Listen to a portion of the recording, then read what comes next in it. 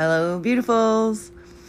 I'm so glad to sit with you today, and this is a touchy subject with 1,000 spins.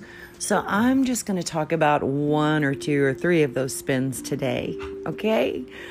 There's lots of different areas that we could go into around this subject, but I'm going to generalize just for today, and I'm going to say that the highly intelligent, highly sensitive person is going to struggle in these areas. This is what I see with my experiences of 28 years working with trauma and clients as a volunteer, and then also in my practice as I graduated from certification, life coaching certification school 2 times. I have a double certification in life coaching with what I call a specialty in and around trauma. So I have advanced clients, and with advanced clients, we get deeper and deeper and deeper into conversations that are wrapped in trauma, and people have a very hard time understanding or being able to see their part. I got to tell you, this was the hardest thing for me too, because we're raised in trauma, and lots of times in dysfunctional households and stuff, we have these feelings that when things are brought up about us that fall under the umbrella of looking for your part, and or can feel to us who have been traumatized, they can feel like criticisms, again, some more. And one of the things that we want to do is to lay down and to trust the process of people like me, a life coach, helping you see your part without feeling criticized, condemned, judged, right? So I don't do this with beginners necessarily. I'll kind of hint around to it. But when you get in with advanced clients, sometimes you have to or want to be somewhat direct to help them see their part. This actual podcast has to do with what I call a porn addiction and a grown man. Now, I've wanted to ask him, and I haven't been able to. I've wanted to ask him, when was the first time that you were exposed to porn?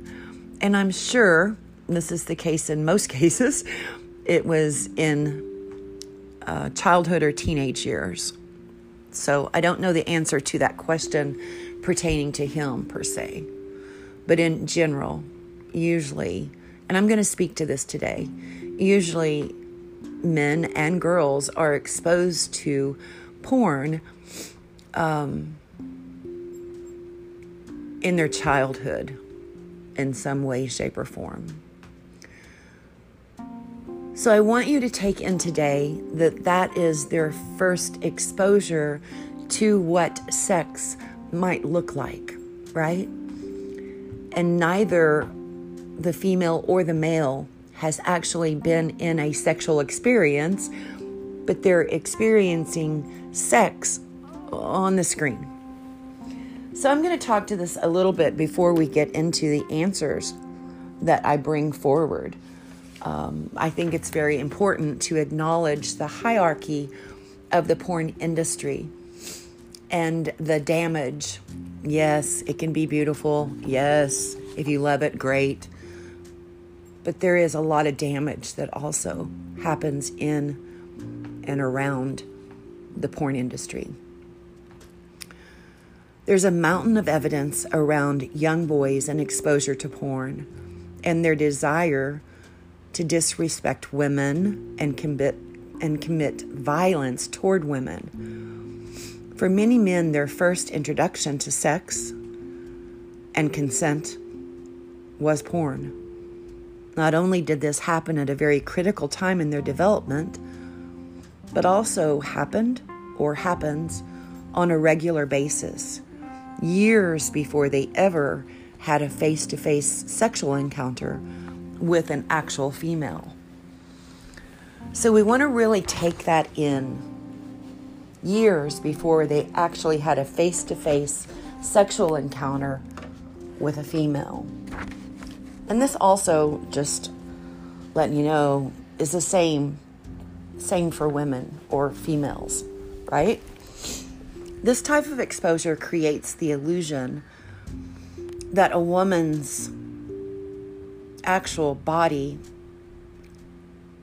was a prop to fulfill their need without ever having to consider a real human being's feelings on the other end or the other side of it.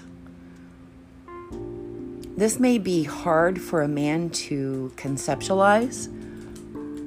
Women are complex little humans with complex experiences and memories. Women have sexual desires and sexual boundaries.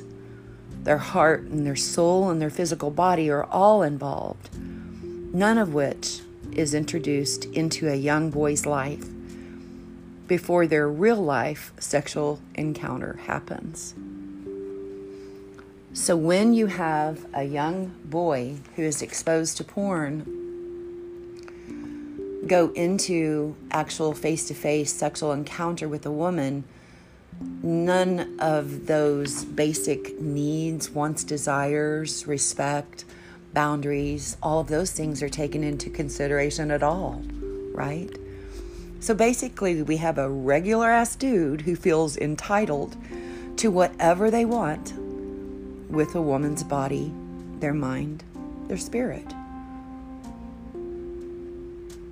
They actually experienced on the screen hundreds of times, and that is their impression of what sex and women are. It's massively distorted. They click a button and they get 0 no's. This is what they've watched hundreds of times. Click a button and get 0 no's. That is the teacher. That is the mentor. Click a button and get 0 no's. You can do whatever you want to my body, with my body. So when I teach, when I work with men and with women, I ask and I teach and I share the possibilities, all the possibilities of looking at our part. I've had to look at my part. I've never asked any of my clients, or my program has never asked anyone to do what I haven't done, right?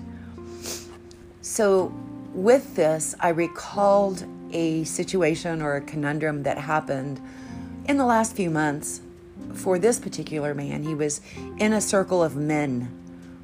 And those men, one of them, I guess, said, "My gosh, my wife cannot get enough.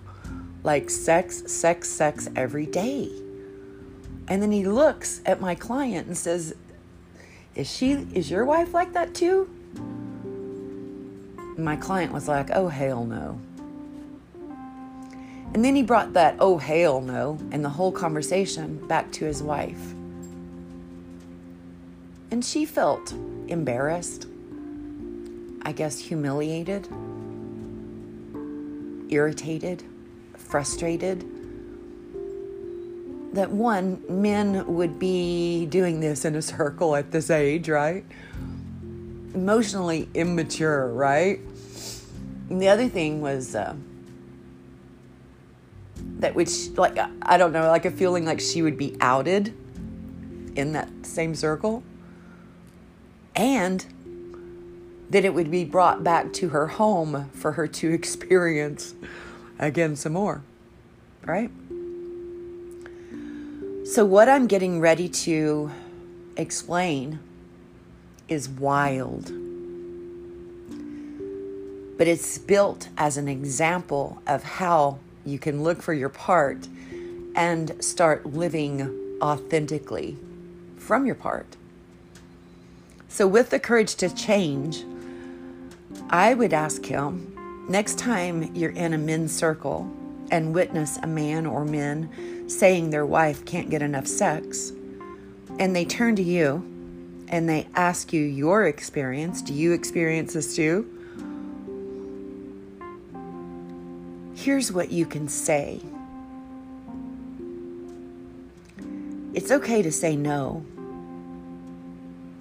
However, I want you to please add, I have totally criticized my wife for years, compared, judged, condemned, called her horrible, horrific names, crucified her, literally, for years. I tell you what, guys, it's amazing to me that she even stays under the same roof with me at this point in life. I want you to bring forward the real man, the authentic man in that moment. Yeah, you can say no, but you can also see your part and start to understand and embrace the true concept of why this might be happening in your life for you. I'm going to say it again. You have totally criticized and condemned your wife for years, compared her, judged her, condemned, called her horrible, horrific names, compared and crucified her, literally for years. You can also take in the concept that it is amazing. It is amazing. It should be amazing to you that she even stays under the same roof with you at this point in life. I want you to take ownership of your part, what you created with your words and with your actions, and start telling the damn truth about you.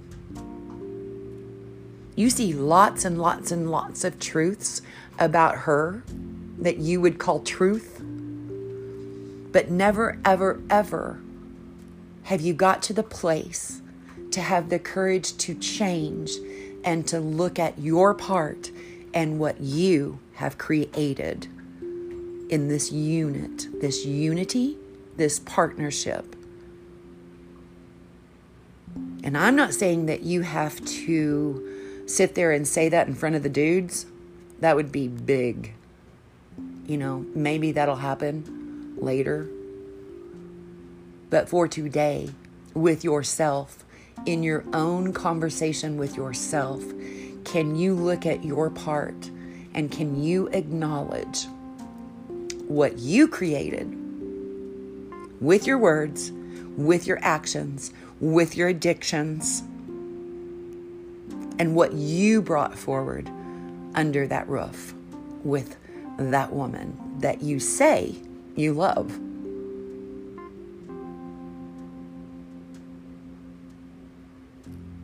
Yeah, that's a long silence. That's a long silence that you want to probably listen to again and again until you get how you can come up with your part surrounding your unhappiness, your conundrums that you've created. And if you can't be honest with anyone else in this moment, at least get a pen and a piece of paper and write down honesty between you and that paper. I would suggest that you take that to the God of your understanding. And you start to communicate about your part. And I'm going to go ahead and ask you the next time you're in a men's circle that you at least bring a tiny piece of what you're acknowledging as your part to that conversation,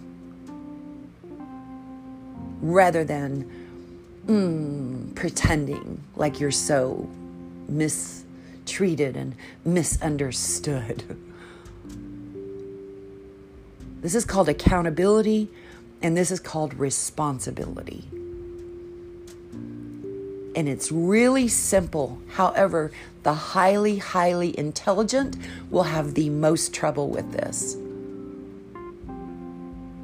This takes a real man, really grounded, really desiring to have the courage to change. Yeah, in coaching, we look at some hard shit. I've sat in this trying to figure out what to say for over a week. How can I teach? How can I share with someone how to look for their part, right?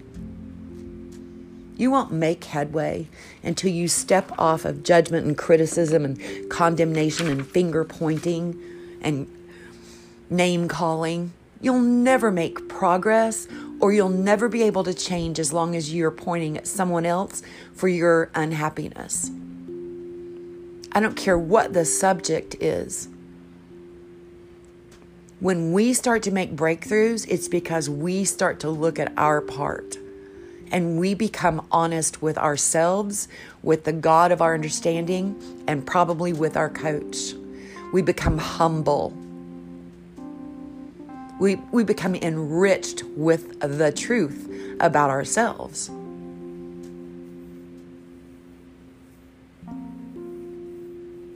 I'm going to end with that. Go out, and when you find a stumbling block, look for your frackin' part. What did I do to create this? What did I do to create this? I love you big. I will see you next time. This is Teresa signing off.